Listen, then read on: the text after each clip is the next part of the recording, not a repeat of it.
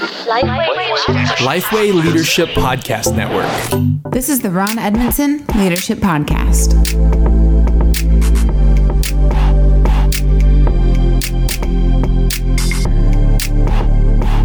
Thanks for listening to the Ron Edmondson Leadership Podcast hosted by Lifeway. And hey, if you have not subscribed yet, we'd love for you to do so that you get the latest episodes. And Ron's mission is to help church leaders become better leaders. I'm your host, Chandler Vanoy, here with Ron Edmondson. How's it going, Ron? It's going great. Now, I really thank you for filling in. The last ones that you did for Nate were very well received. I heard great things about it. Nate is still in a really busy season, and he hopes to return to this role soon. But thanks for helping out. I look forward to dialoguing with you again. Hey, absolutely. I'm glad that the feedback wasn't, hey, we need somebody else to step in for No, a little bit. You're kind of a podcast pro already. You're like already the man. So, yeah. Appreciate that. Do a lot of these, but yes. This is some of my favorites because I get to talk with you and just learn from your wisdom, as I know all the listeners do as well.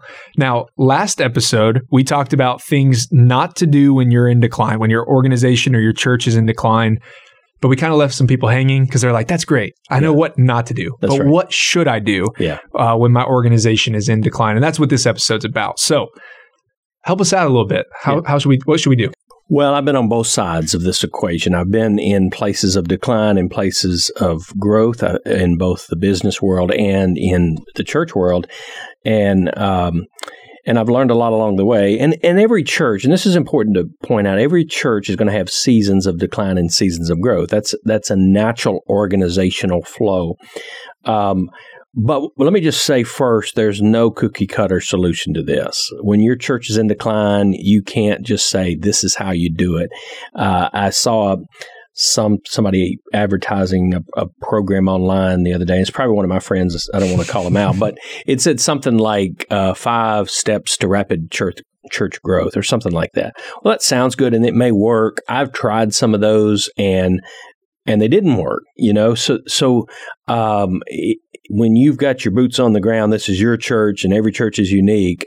Some things will work and some won't. So what I'm going to offer is not cookie cutter.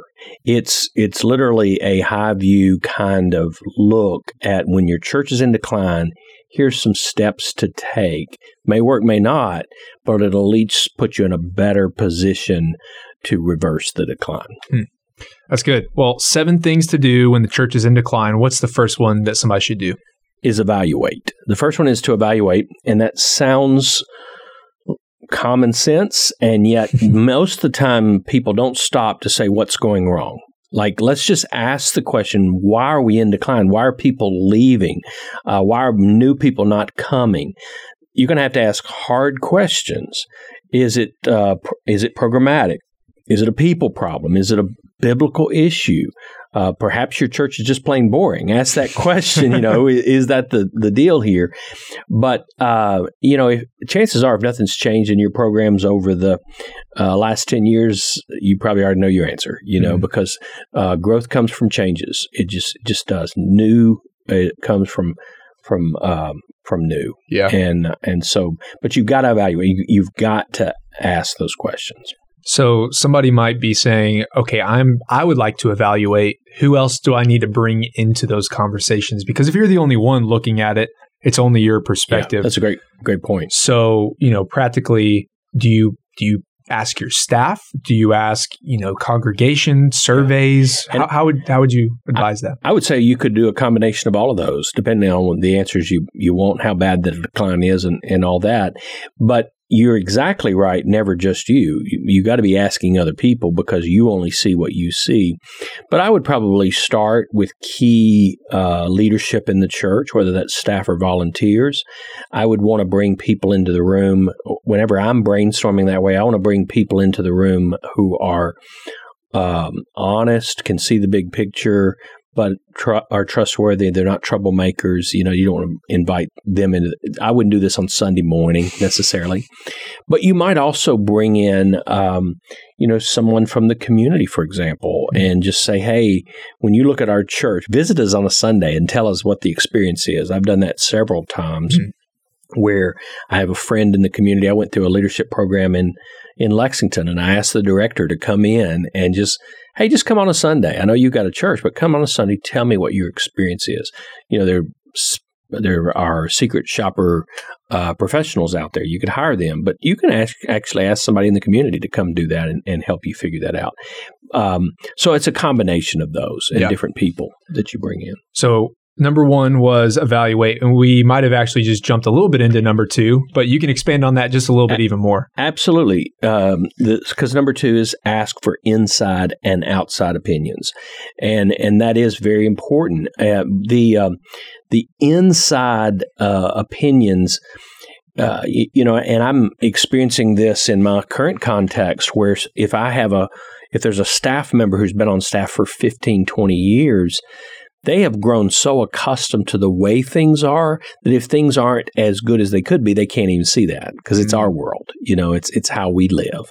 And so especially people who've been there a long time, it's working for them. Right. So I don't know what the problem is because it's working for me.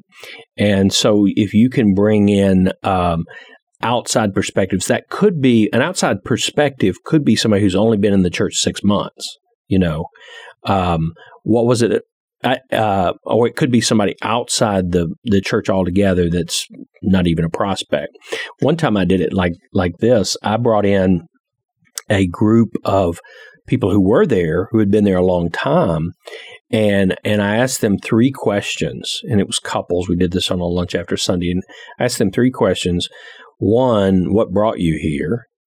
2, what kept you here? Because the church had gone through some seasons of good and bad, but you weathered the storm. So what kept you here? And then 3, how could we attract more people like you?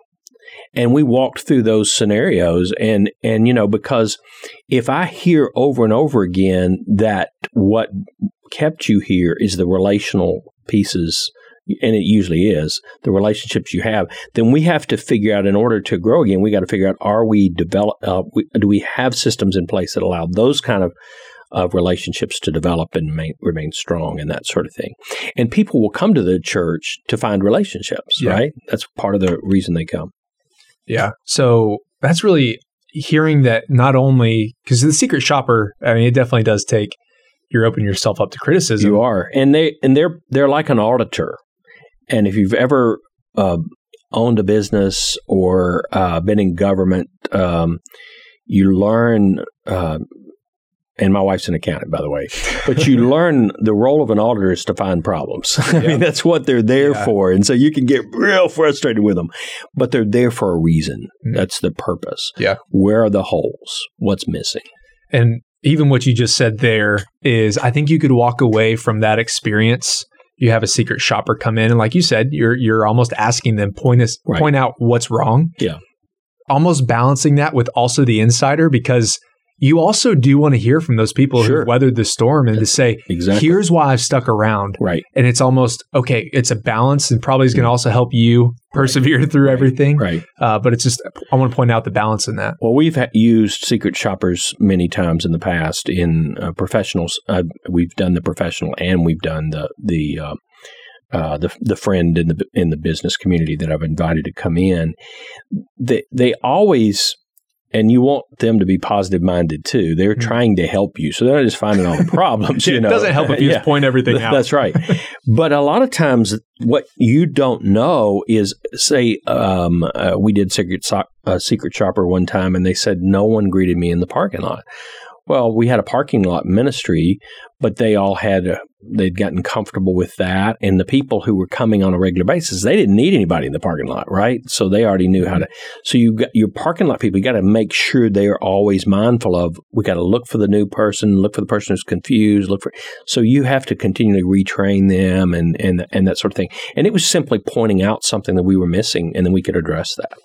Well, Ron, I don't want to put too big of a plug here, but that is part of something that you would do in consulting, right? That's right. Somebody could actually ask you to come out and be a secret shopper and also offer, that's right, here's what you should do. I've done that a few times, and I actually love doing that. Yeah. So if you're listening and you want to reach out, feel free to just shoot Ron a message and see, if he'd be open to that. So that's number 2. What about number 3? Number 3 is to own the problems. own whatever they are. Don't pretend they're not real. I can envision a conversation where you realize, okay, we have a massive problem in our preschool program, and it is causing people to leave left and right. They don't trust our preschool is going to keep their kids safe. There are 3 rules in preschool. I can't remember what they are: safe, secure, and clean. I think they are. And so if those 3 aren't happening, you will not keep preschool parents. Well, if you've got a lady that's been running that for 30 years, or a man that's been running that for 30 years, and everybody loves them. Well, no, they're a terrible preschool director, but that we love them. But they got tenure. You're gonna have to own that's your problem, And I just picked that one out of the hat. I don't have that problem, thankfully, and haven't had that problem in a church. But whatever it is, own it, and don't be afraid to address it, even if it's unpopular. Because the failure to do that is you're just going to perpetuate the decline. It's just going to keep growing. That's helpful. What's the next one? Number 4. Address the major obvious issues, and those that's in addition to owning it. But you can't fix everything. You may not even have the resources to fix everything, but fix the main things. For example, if the church has forgotten your first love, repent of that, right? What are the things the church has been called to do? I mean, like, this is what the Bible tells the church to do. You got to fix those first. One of the things that is been in several churches, I've experienced it in several churches, is a sense of disunity in the church, that there is a division in the church. New people walk in. So I actually consulted with a church one time. True story. And this church had more resources than they knew what to do with, but they were literally split down the middle over not a doctrinal issue, but a practical issue. And it developed what I've come to call the danger of the center aisle. So this was a beautiful church, had one center aisle with 2 sections on each side. So the sections chose sides. It was like a wedding where you choose the groom or the bride, and they literally sat on different sides and wouldn't talk to each other. And I was told coming in about that, the pastor had told me about that, and my job was to consult with them to help them think through how to grow again. Well, you had to address the major issue. Yeah. Look, this is biblical, right? Coming together is biblical. And so you have to address that, or you will not be able to grow again. God can't honor that church, and so he's not going to attract new people to it. So address those major issues. And I'll throw this out. One of the things we did, I was with them 2 or 3 days, and one of the things we did is we did a mosaic, and I've done this several times, a magazine mosaic of what your church will look like in 10 years. And we divided up the groups between the 2 factors, so the 2 sides. So people on each team had somebody from both sides on the team, and they had to cut out pictures of magazines, put on this poster board what the church should look like. And I think we said maybe in 10 years or something like that. And that helped to bring them, okay, we're divided on this issue, but we do have the same vision for where the church should go and that sort of thing. That's one of the things we did. But that's just a freebie. But the address the major obvious issues is number 4. Yeah. So there might be somebody who's listening to this and they're like, I wish I could just, we needed a new coat of paint on the outside of the church. Right. That sounds a little bit easier than actually having to deal with major issues of disunity. That's right. So if we could just get kind of really practical, somebody's just listening is like, what can I do this month? And you shared a little bit about that. Is it casting vision in a sermon? Is it, having one-on-one conversations? If somebody was coming to you with this question, what are 1 to 2 things you would tell them to, if you could just hit the major issue head on? Here's just 2 things I would do. Well, I do think preaching is a part of that, and go back to the disunity again. If disunity is an issue in the church, then that better make it to your sermons, because that's a biblical sin issue, right? And so I probably, when I was in that situation, and have been a couple of times, preached on disunity it was a theme, and I see it as a theme in the New Testament. So it was easy to get to that theme. So preaching is certainly one of them. There was I've been in a couple of different churches where there was a culture of entitlement. Like, I don't want to sacrifice. I'm not going to work the parking lot because I raise my children, so I'm not going to work it for children, or that type thing. Or that's my pew. I can't save that for a visitor because it's the best seat in the house. That's my pew. So I've encountered some of those type. Every church has them. And so, I'm going to preach the book of Jonah, because he's going to get to chapter 4 and you're going to be convicted about that, so preaching is certainly a part of that. Yeah. Another thing I would say is, and in fact, let's move on to the next one, and I'll use that as the second one. So, so the fifth one is to find alignment somewhere. Okay. And I'm typically going to do that with a few key people. I think we lead with leaders. And we lead with influencers, and I can't lead everyone in the church at the same level I can lead some. And Jesus did it that way. He surrounded himself with a few people and, 12, and then the inner circle and that sort of thing. And he used those to influence kind of the world. So I'm going to reach out to a few leaders and try to invest in them and help them become the catalyst for change and growth. But part of that is finding alignment around something the church can get excited about. I've discovered missions was something at one point. Well, missions is something that's kind of fallen a little bit, and we're not doing as many missions. But that was where the church aligned. That's where the church was growing. So let's get back to some missions.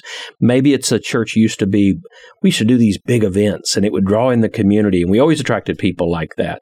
Well, what are some things that can align the church around again that will cause greater unity in the church, but also greater momentum to grow again? So focusing on a group of leaders or influencers and seeing what you can get them to rally around. Yeah. Awesome. Right. All right. So that's number 5. What's number 6? And it does look like I have 8 on here. I'm just looking at my list. I don't know. We'll go a bonus. Yeah, we'll count. I think I've got more than I said I did. But the next one is just to regroup. At some point, regardless of how drained you feel from the decline, you've got to come to a strategy of what to do next. It probably needs to be written, but it'll be a roadmap of where you're going in the next season for the church.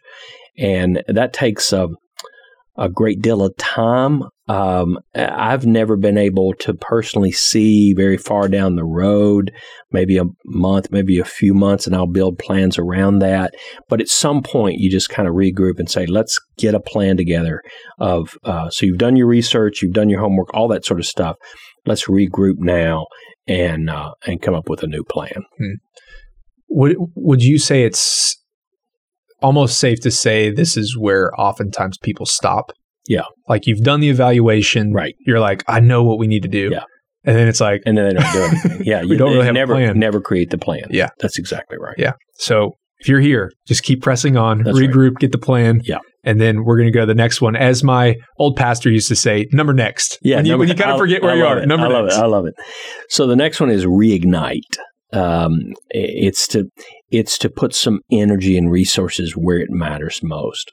Now, that may mean trimming away some things so you can do the right things, but because notoriously in churches we tend to add layers rather than take something away to add something on. And the scripture says to make careful use of our time. So you got to take that into consideration. But find something where you can put some energy into that and you've got a plan. Get your best, most creative people around that and say, let's figure out how to present this to the church in a way that they're going to love. And that's where the fancy vision statements come out and the posters and the whatever that is, the programs that you're going to, the event, whatever that is.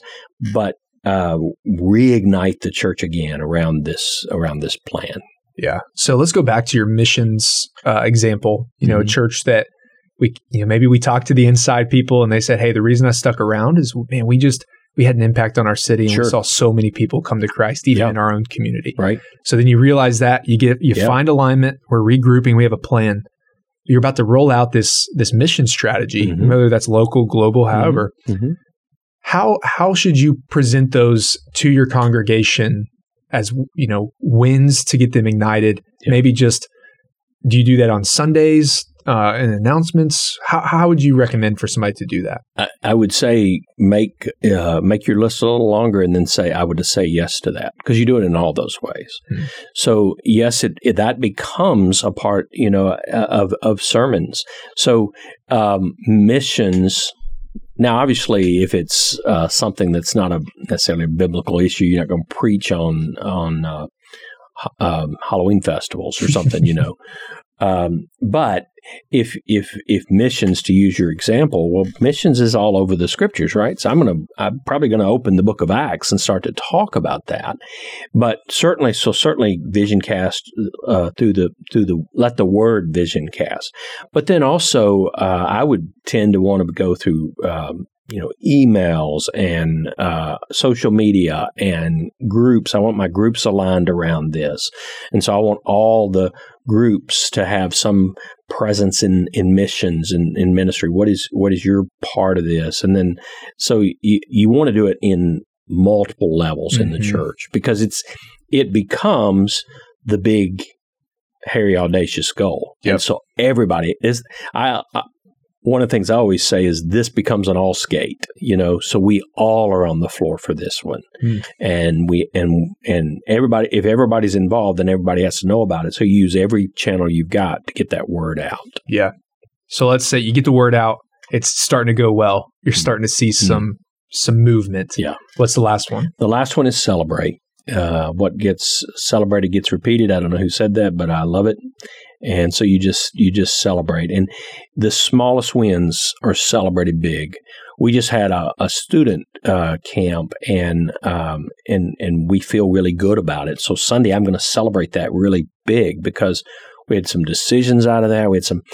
I was especially loved. We had 10 people or so that said in high school that they sense a call to vocational ministry. I mean, wow. So I want to make a big deal out of that, because there's probably somebody sitting in the room that may have for years sensed a call to ministry, a vocational ministry, and nobody's ever pushed them to the point where they did for me at one point, and said, okay, go do this. So I'm going to want to do that as well. If you celebrate, you will get more of that. You just naturally will. And I always just like to point out here, in closing, celebrate authentically. Okay. So celebrate legitimate wins. Don't make it up, because people read through that. And if you celebrate mediocrity, you'll get mediocrity, Yeah. And so have legitimate wins, but don't be afraid to celebrate the smallest legitimate wins. Yeah. Well, Ron, that was very helpful. 7, maybe plus a bonus. Could be, count them. Things to do when your churches or organization's in decline. So we do hope that you found this helpful. And if you are enjoying this podcast, please help us out. Head on over and download, share, and subscribe to the podcast on iTunes so you don't miss an episode. And let us know what topics you'd like us to talk about. And you can just do that on the review. Leave us a review. Let us know what topics you want us to discuss. And we'll see you next time. Thanks for listening to the Ron Edmondson Leadership Podcast. For more information about Ron, check out ronedmondson.com. For more leadership resources from Lifeway, check out leadership.lifeway.com.